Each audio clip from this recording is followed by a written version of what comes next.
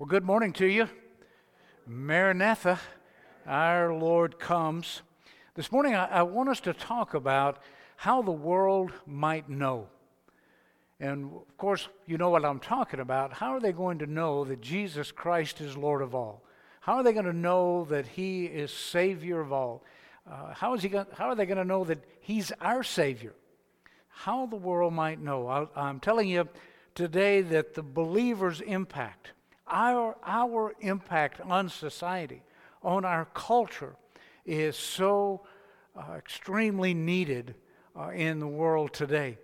It's utmost important that we stand strong, that we share the gospel, that we not be ashamed of the gospel of Christ, and that we boldly proclaim that Jesus Christ is Lord. What we say, what we do, how we behave, how we act, should all be done in a way to glorify the Lord Jesus Christ. Should be done in such a way to honor Him, to exalt Him, to advance the cause of Christ.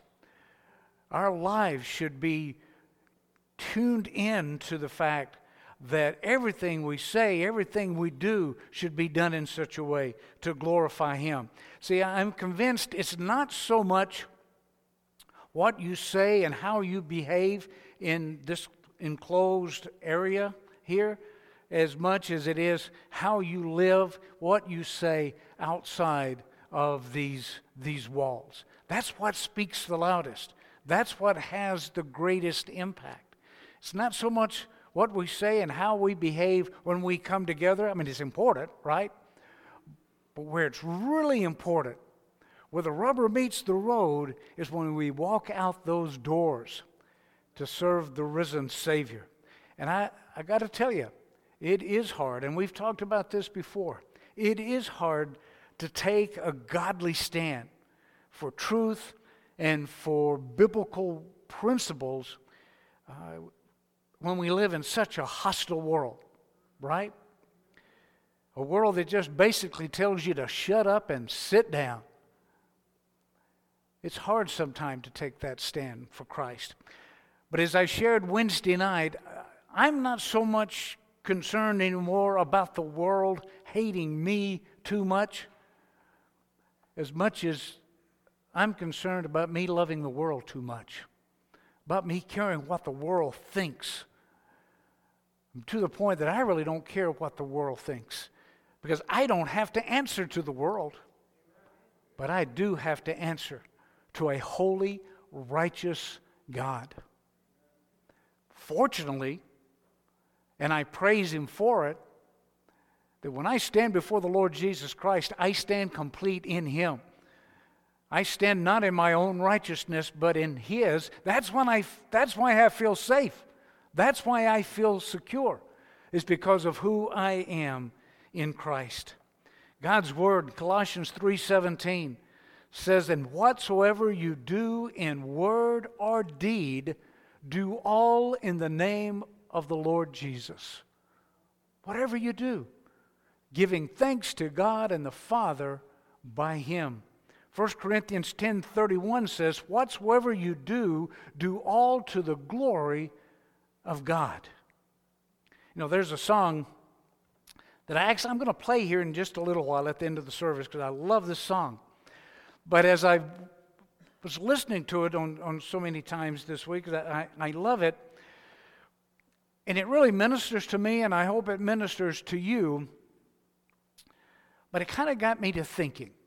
The name of the song is "I'm Just a Sinner Saved by Grace." The Bill Gaither Trio sings it. And yeah, I've been listening a lot to the Bill Gaither Trio lately, because I love their music. But I got to thinking about that song. And I think one of the problems that the church is having today is that we've copped an attitude that I'm not sure we should have copped. And that attitude is just that, well, I'm a saved sinner. Well, you're a lost sinner. It almost gives us an excuse to keep the old man on and not put the new man on like God's Word tells us to do. I'm just a sinner saved by grace. Well, that's true. That's true, and the song really causes you to tear up when you listen to it. But it's almost as if today we concentrate more on who we were and not who we are in Christ Jesus. That we are the redeemed. We are new creations. And it's almost as if we look back more than we look forward to all that God has planned and promised and in store for those who love Him. I'll give you another example. How many of you have ever seen the bumper sticker, Christians aren't perfect, just forgiven? You ever seen that bumper sticker?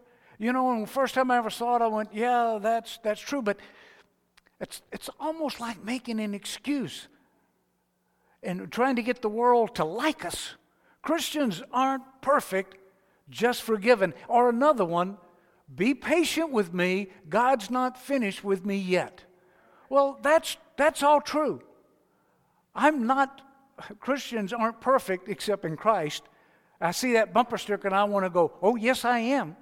It's not in my own righteousness. It's not in my own perfection, but it absolutely, positively is in the perfection, in the righteousness of Jesus Christ.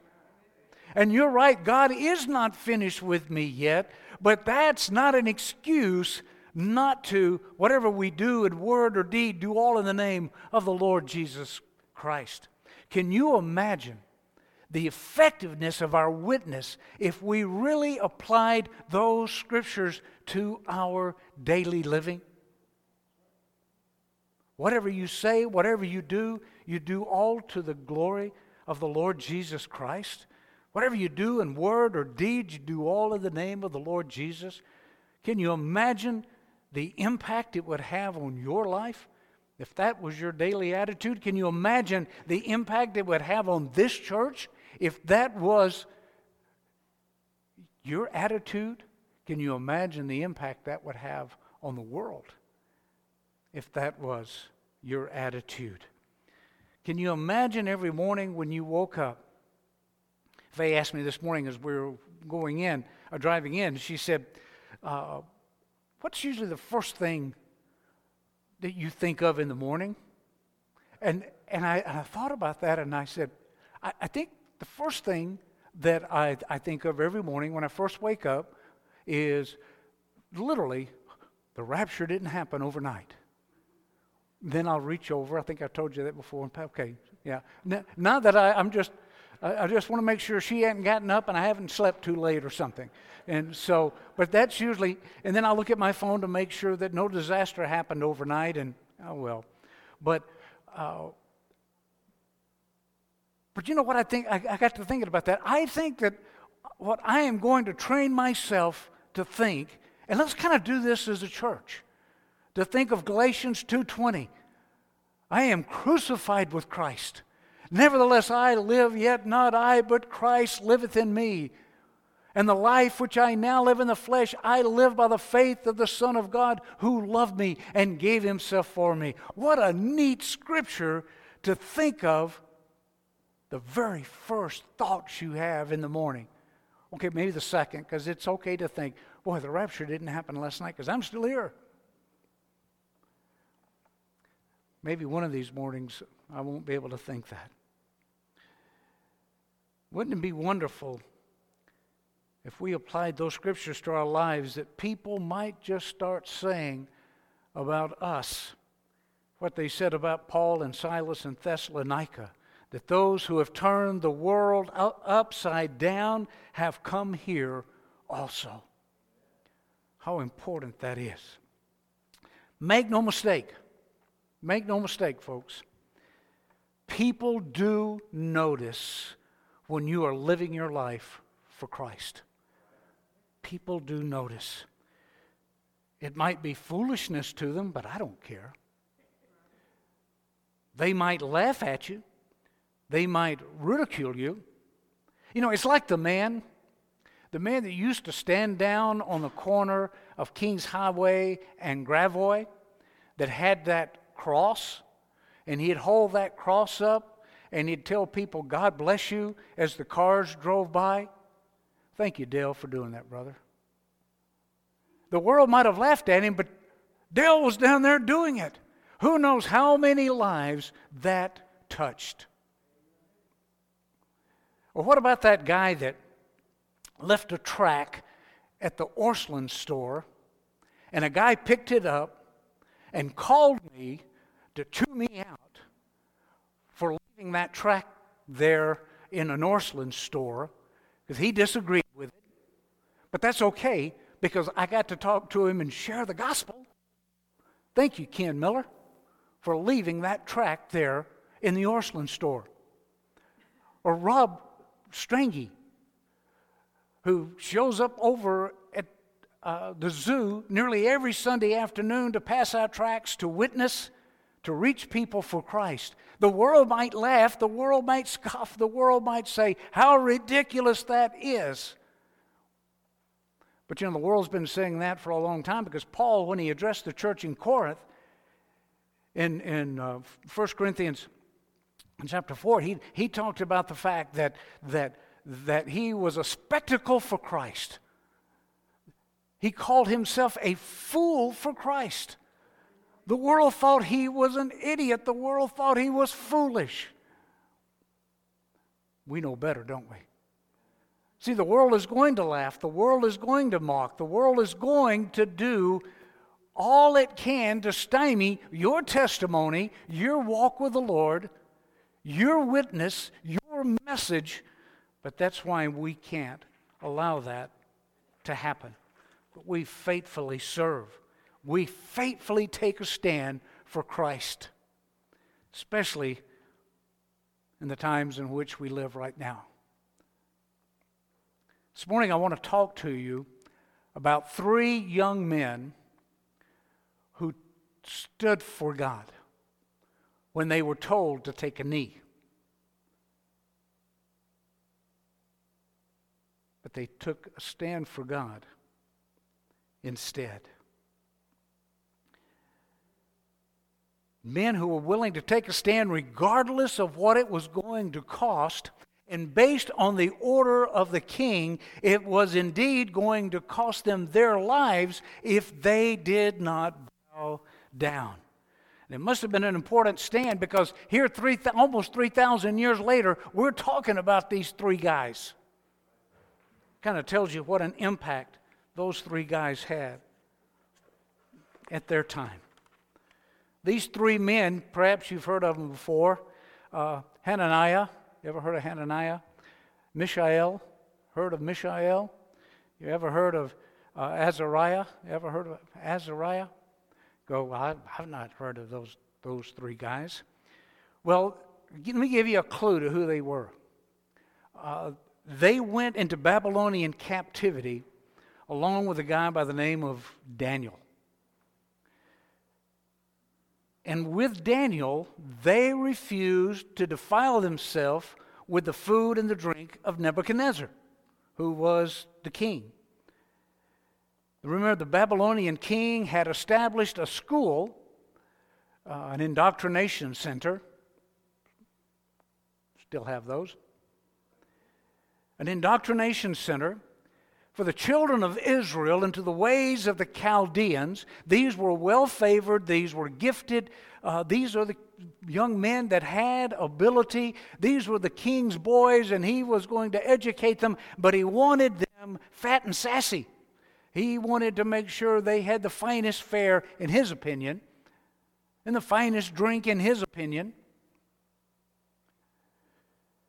But Daniel didn't want to do that. He knew that diet would not be good for them. They weren't used to that kind of rich food. And so Daniel worked it out with the chief eunuch to let them just eat beans and not eat from the rich diet that the king wanted to eat. And the chief eunuch, he was afraid to do that. He said, if in 10 days, when you go before the king, if you look malnourished, if you look in bad shape, why, that's going to mean my head. And Daniel said, I guarantee you, it's going to work. Please, let's do this. So gave him 10 days, and sure enough, They looked wonderful when they went before King Nebuchadnezzar. Now we have to remember this about Hananiah and Mishael and Azariah. They had other names too. They had Babylonian names. They'd been given Babylonian names. Hananiah, we know him by Shadrach. We know Mishael as Meshach, and Azariah as Abednego. So Shadrach, Meshach, and Abednego. But what's interesting about their Jewish names, and their Jewish names were given to them intentionally, and it really fits what they were about to be exposed to and take a stand for in order to glorify God. Ananiah, his name meant God is gracious. That was his Hebrew name. God is gracious. Mishael, his name means who is God? Not so much a question as it is a declaration. Who is God? And Azariah, helped of God. And the position they're about to be put in is going to show everyone in Babylon who God is, that He is gracious, and He helps His own. So their Hebrew names are going to play out through this whole ordeal. When they are tried, people are going to realize that God is gracious. When the question comes up, who's the real God?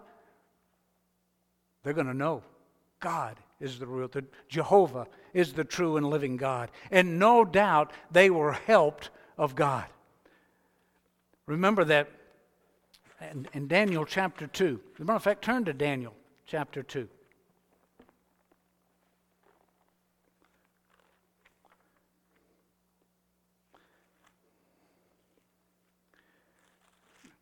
Daniel and these young men have been taken into Babylonian captivity.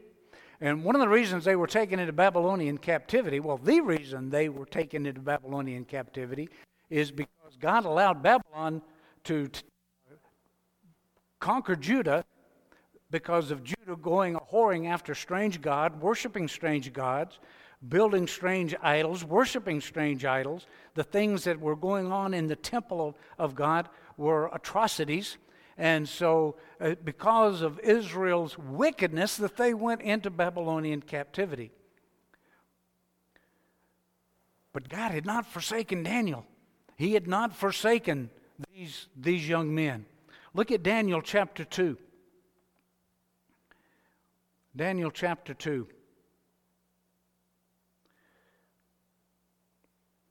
This is the story where Daniel interprets the dream that Nebuchadnezzar has. And because of that dream interpretation, Daniel becomes a mighty figure. He is praise and position are heaped upon him. Daniel 2 verse 46. Then King Nebuchadnezzar fell upon his face and worshipped Daniel, and commanded that they should offer an oblation and sweet odors unto him. And the king answered unto Daniel and said, of a truth it is that your God is a God of gods and the Lord of kings and a revealer of secrets, seeing thou couldst reveal this secret. Then the king made Daniel a great man and gave him many great gifts and made him ruler over the whole province of Babylon and chief of the governors over all the wise men of Babylon.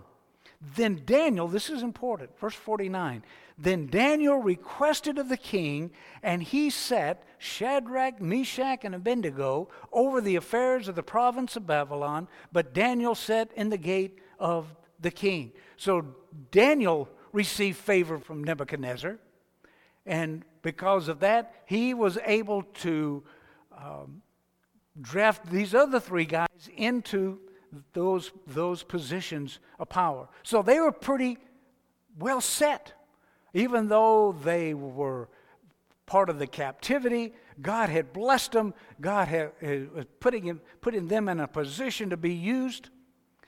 They had wealth. They had power. They had authority. They had the world by the horns.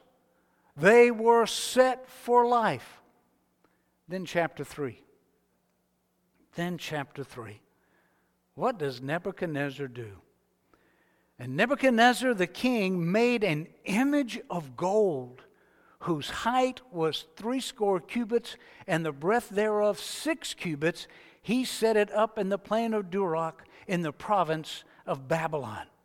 So what Nebuchadnezzar does is he sets up this image. That this was not a statue of Nebuchadnezzar. This was much more wicked than that. This pole that was 90 feet high and 9 feet wide was an obelisk. The word obelisk means Baal's shaft. It was an idol to the male sex organ. That's exactly what this image was. And everyone was to do what? Bow down and worship to this idol. It was not a statue of Nebuchadnezzar, but it was a representation of man's dominance, man's authority over everything, and worship of that was not new. As a matter of fact, that was part of the problem that Judah and Israel before Judah had gotten into, because they were worshiping the groves, the Asherah poles, in the high places. God had told them to destroy them, but they continued to do that. And so here, Nebuchadnezzar is putting up this obelisk. We have a few in this country too, by the way, but I'm not going to get into that. One of them here in the United States is 555.5 feet high and 555.5 feet high and 55.5 feet wide, or 6,666 feet high and 666 feet. But anyway, if you don't think there's not some symbolism in the Washington Monument, folks, we need to talk. So before you go, that dastardly Nebuchadnezzar, how dare he do such things? I'm telling you, folks, Satan's still alive and well. He's still the god of this world. He's still doing things today to get our minds off of spiritual things, put them on temporal, earthly, worldly things. But anyway, so here was this golden image that Nebuchadnezzar wanted everyone to bow down to. Look at verse 4 and 5 of chapter 3.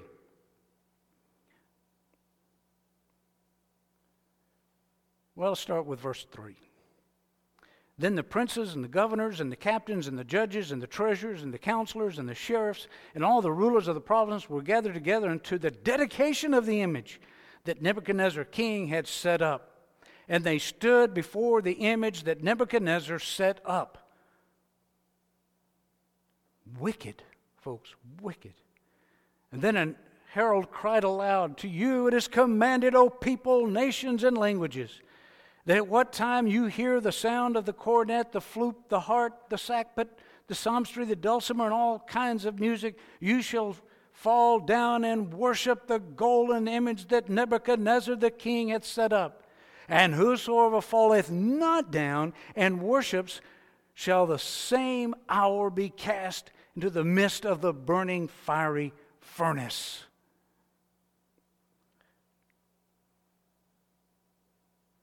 So you think they ought to obey a law like that? Or rather obey God rather than man? Well, that was the law. Let's bow down to this male sex organ idol that we are going to worship, that stands for male's dominance, that here's who's in control. And Shadrach, Meshach, and Abednego, they understood what happened in Judah, and they were not about to start bowing down to this image again. And so they didn't bow down. Look at verse 12.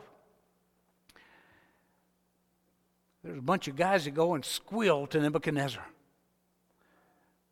It says, there are certain Jews whom thou hast set over the affairs of the province of Babylon, Shadrach, Meshach, and Abednego. These men, O king, have not regarded thee, and they serve not thy gods, nor worship the golden image which thou hast set up. Now remember this, Nebuchadnezzar had already acknowledged, based on what Daniel had done, who the true and living God is. He had already acknowledged, and he even said, let's have sacrifice. Let's acknowledge, Daniel, there is no other God like your God. Why, this is what your God does. So Nebuchadnezzar knew. He knew. And then Nebuchadnezzar, verse 13, then Nebuchadnezzar, in his rage and fury, isn't it interesting that he didn't say, wow, what faith? Because I told them I'm going to burn them alive. That's got to be real faith. But yet they are willing to suffer the consequences. No, instead he got mad. In his rage and fury commanded to bring Shadrach, Meshach, and Abednego, that they brought these men before the king. In other words, they brought God is gracious. They brought who is God. They brought help of God before Nebuchadnezzar. And Nebuchadnezzar spoke, and he said unto them, is it true, O Shadrach, Meshach, and Abednego? Do not ye serve my gods, nor worship the golden image which I have set up? Well, he's going to give them time to think about it, except it was like that. Well, let me think about it. No, because that's exactly what they did. And he's going to give them an out. I mean, he's Nebuchadnezzar. He's a whole power. He's a powerful. He's a sovereign king. Verse 15, he tells them, now if you be ready, that at what time you hear the sound of the cornet, the flute, the harp, the sackbut, the psalmistry, and the dulcimer, and all kinds of music, you fall down and worship the image which I've made. Well, but if you worship not, you shall be cast the same hour in the midst of a burning, fiery furnace. And who is that God that shall deliver you out of my hands? Well, Nebi, you're getting ready to find out. You're getting ready to find out who the God is that's going to deliver them out of his hands. Who the true and living God is. Nebuchadnezzar, you've already acknowledged earlier who the true God of heaven is. But aren't you going to worship my gods? Nope, not going to do it. Boy, and the world still asks that question, by the way, folks. The world still asks that question. And my question, what's your answer going to be? But anyway. And Shadrach, Meshach, and Abednego answered and said to the king, O Nebuchadnezzar, we are not careful to answer thee in this manner. In other words, we have no need to think about it. We don't need to think about what our answer is going to be. Verse 17, and I love what these three young men say. If it be so, and by the way, based on all scholars dating, and this, there's about a 20-year difference between 249 and 3:1. So about 20 years had gone by since they had been placed in power and authority. Verse 17, if it be so, our God whom we serve is able to deliver us from the burning fiery furnace, and he will deliver us out of thy hand, O king. But if not, be it known unto thee, O king, that we will not serve thy gods, nor worship the golden image which thou hast set up. You talk about courage. You talk about bravery. You talk about determined to serve the true and living God and do what is right and pleasing to him. That was the attitude of these three guys. Basically, they were saying, God's able to deliver us. if he wants to. But if he doesn't, that's okay too. He's going to be glorified regardless. And we are not going to bow a knee to that golden image. We're not going to bow before that filthy idol that you've put up there. See, it was not about Shadrach, Meshach, and Abednego. It was about taking a stand for the true and living God and making sure that the whole world knew who they believed in, who they were faithful to during this time. Be it known unto you, O King, we will not serve thy gods. Oh, that the church today has the courage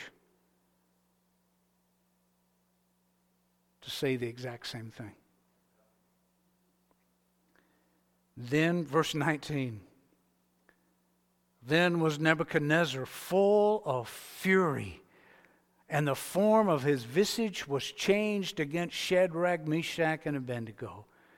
Therefore he spake and commanded that they should heat the furnace 7 times more than it was wanted to be heated. Usually heated. Heat it up. Make it hotter. Make it hotter. See, and I think he was just playing right into God's hands. Do all that you want to do, Nebuchadnezzar.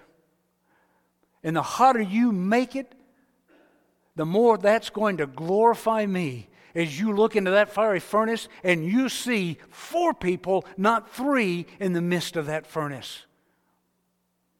And I think it was Shadrach, Meshach, and Abednego's attitude saying, God can deliver us. I think that's what really ticked this king off. And he said, oh, you want to bet? Make it 7 times hotter. God's word says that it was so hot. Verse 20, and he commanded the most mighty men that were in his army. Whoops, that's not a very good use of the strongest, mightiest warriors that you have. See, that kind of tells me that King Nebuchadnezzar really wasn't sure about what he was doing. I mean, when you say make it 7 times hotter, and you take my strongest men and bind them up. Well, okay, that's maybe what it takes in order for me to have my will done.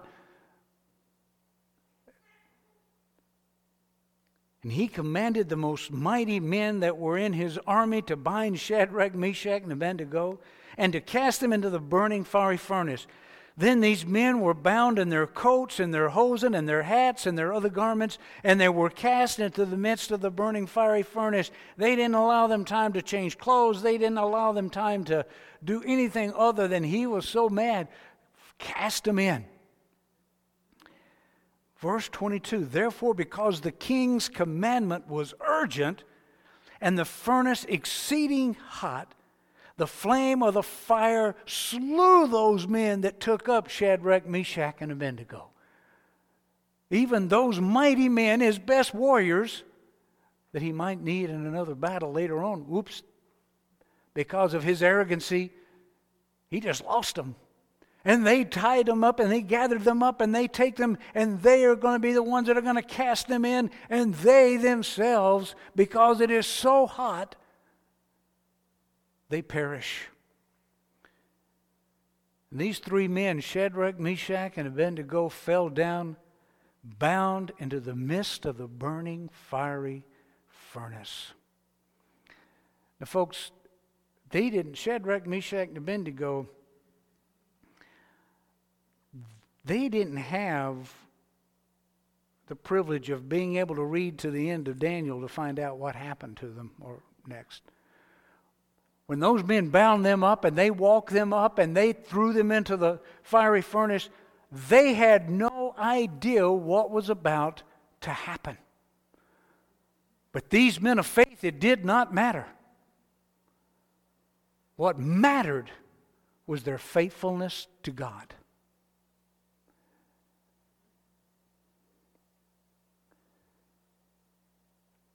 Then Nebuchadnezzar, verse 24, I like this verse. Boy, do I like this verse. Then Nebuchadnezzar the king was astonished, and he rose up in haste, and he spoke and said unto his counselors,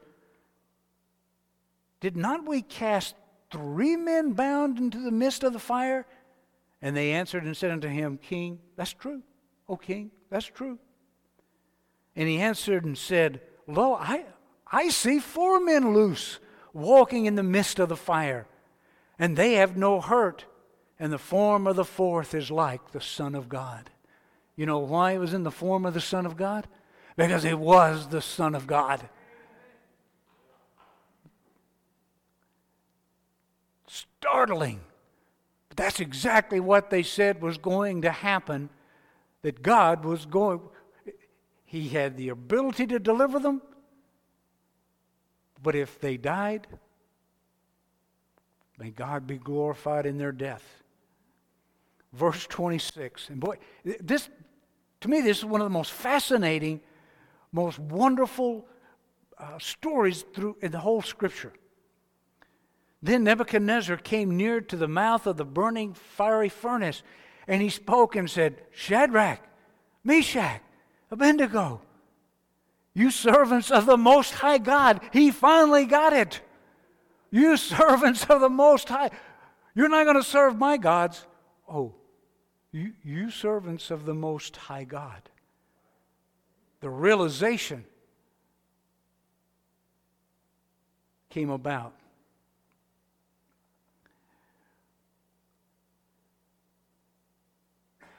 Shadrach, Meshach, and Abednego, you servants of the Most High God, come forth, come hither. Then Shadrach, Meshach, and Abednego came forth of the midst of the fire. Oh, Nebu's attitude had changed.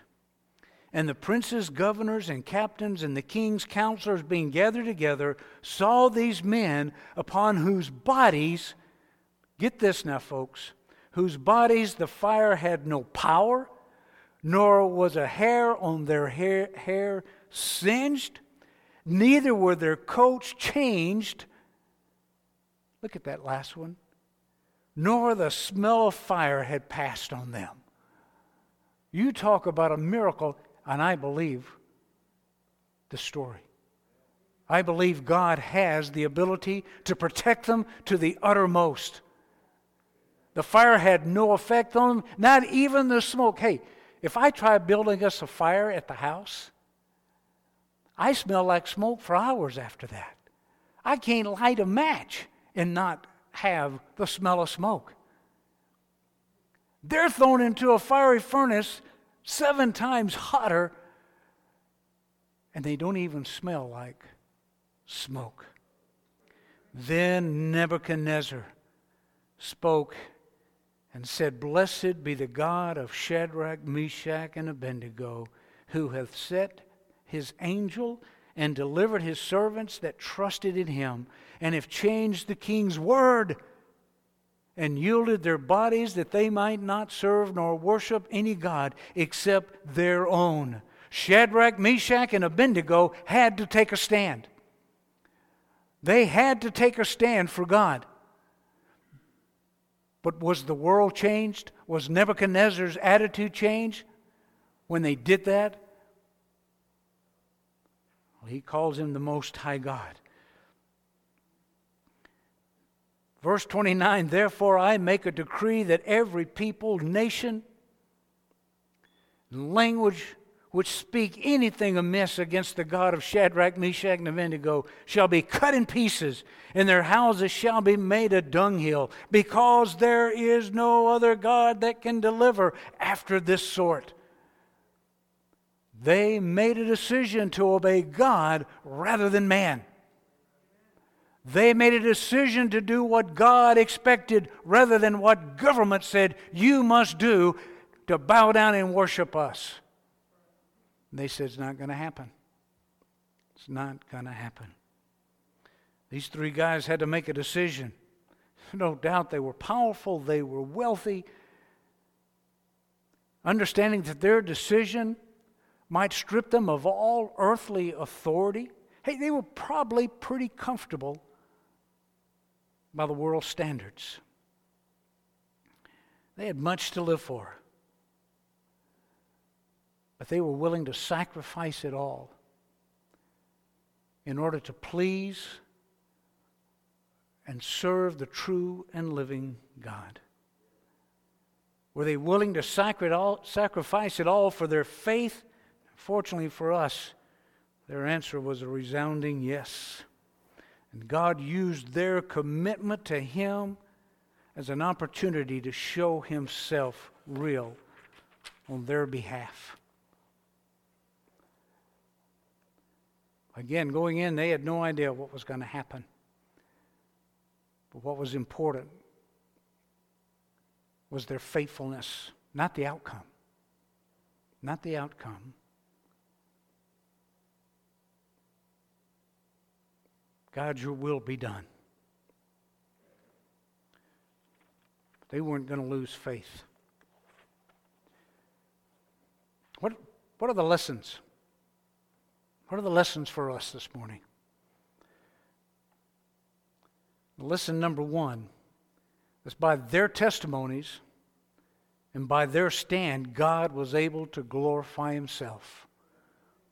May God be able to glorify Himself by our stand. Had they not taken that righteous stand, God would not have had the opportunity to show Himself strong on their behalf. That's a valuable lesson there. It shows to everyone with whom they came in contact who the true God of heaven is. Second thing, it shows us that you ought to obey God rather than man. And the third point, that God's performing a miracle and saving them from that fire proved to everyone who He was. Yes, He is gracious. Yes, He is God. He is the one who delivers. Yes, it's God that can change lives. It's God that can make a difference. Now, we need to remember this quickly. In Hebrews 11, it talks about those martyrs, those people of faith who served God, but yet some were flayed alive, some were burned at the stake, some had their heads chopped off, some were killed. Not everyone of faith came out unscathed like Shadrach, Meshach, and Abednego. There was no miraculous rescue for so many of martyrs. There was no miracle of deliverance, but folks, there was a miracle of faith. And that's what's important. That's what we need to keep in mind. And just as Shadrach, Meshach, and Abednego surrendered their lives to the will of God, that's what God calls us to do today. And whatever you do, in word and deed, you do all to the glory of God, regardless of the cost. Regardless of the cost. My question to you this morning, have you surrendered your life to the Lord? This morning, do you belong to Him? And I invite you to trust Christ. If you've never trusted the Lord Jesus, let me invite you by faith, trust in Him. He alone can save, not from that fiery furnace, but from the one that really matters, the lake of fire, fiery furnace. That's the one you desire to be delivered from above all others, because there is a hell, and those who reject God are going to spend eternity in that lake of fire. And as the bulletin says, eternity is a long time to get it wrong, to be wrong. My prayer this morning is that you know the Lord. By faith you have trusted Him. Regardless of what happens this coming week and the weeks following and the months and the years following, may God find us faithful, living for Him, serving Him. I love what Job says. In Job 13, verse 15, the people there are trying to get Job to renounce God. They're trying to get Job to curse God and die. What does Job say about God? Though He slay me, yet will I trust in Him. Folks, that's the attitude that as believers in the Lord Jesus Christ, we need to take on. Regardless of what God wants to do with us, how He wants to use us, Lord, we are your faithful servants. Amen. And I'm here to tell you that we're more than just sinners saved by grace. I'm still going to play the song because, boy, it really puts Christ and salvation in its rightful attitude. But as you listen to this, understand that you're more than just, if you're saved this morning, you are a redeemed child of God. You have been bought with a price. You are not your own. A sinner, saved by grace, debt paid, stand righteous in Christ. Tim? Was if you could go with me back to where I started from, then I know you would see a miracle of love that took me in its sweet embrace and made me what I am today. Just an old sinner saved by grace. I'm just a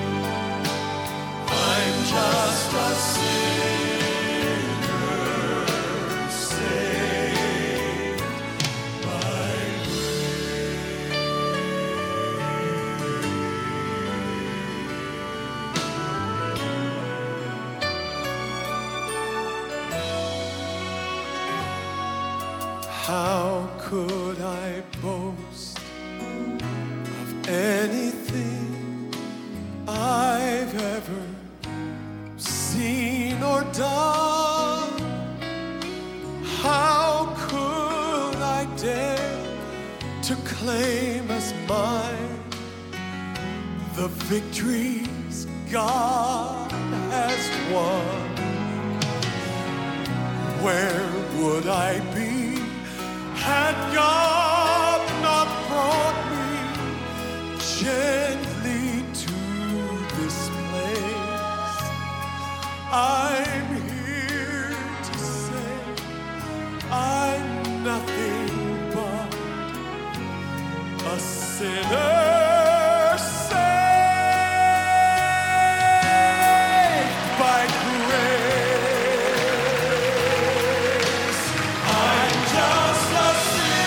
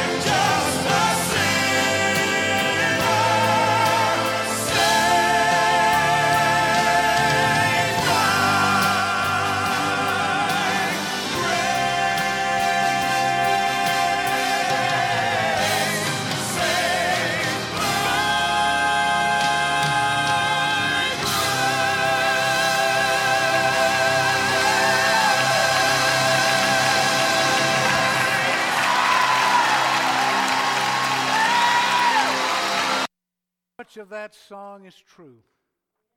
Somebody needs to write a third verse, though, making sure that we know who we are in Christ. Amen?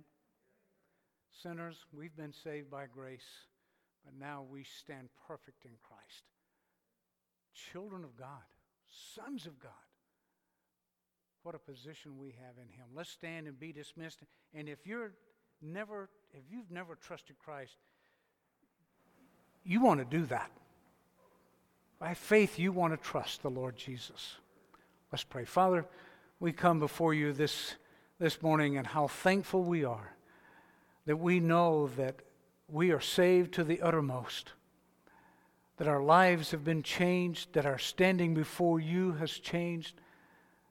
And Father, we stand in Christ. Father, we thank you that He became sin for us, even though He knew no sin, that we might become the righteousness of God in Him. Father, we rejoice at that salvation. Now, Father, we rejoice at the lesson that the lives of Shadrach, Meshach, and Abednego tells us, shares with us. Father, may we be faithful to take a stand for the true and living God, not bow to the desires of the world, not bow to their demands. When we know that it's contrary to your word, when it's contrary to your will, Father, make us faithful. Give us courage, give us boldness to be the church, triumphant, loving you and serving you even more than life itself, Father. And we pray these things in the name that's above all other names. We pray these things in the name of Jesus Christ, who's Lord of all. Amen. You may be dismissed.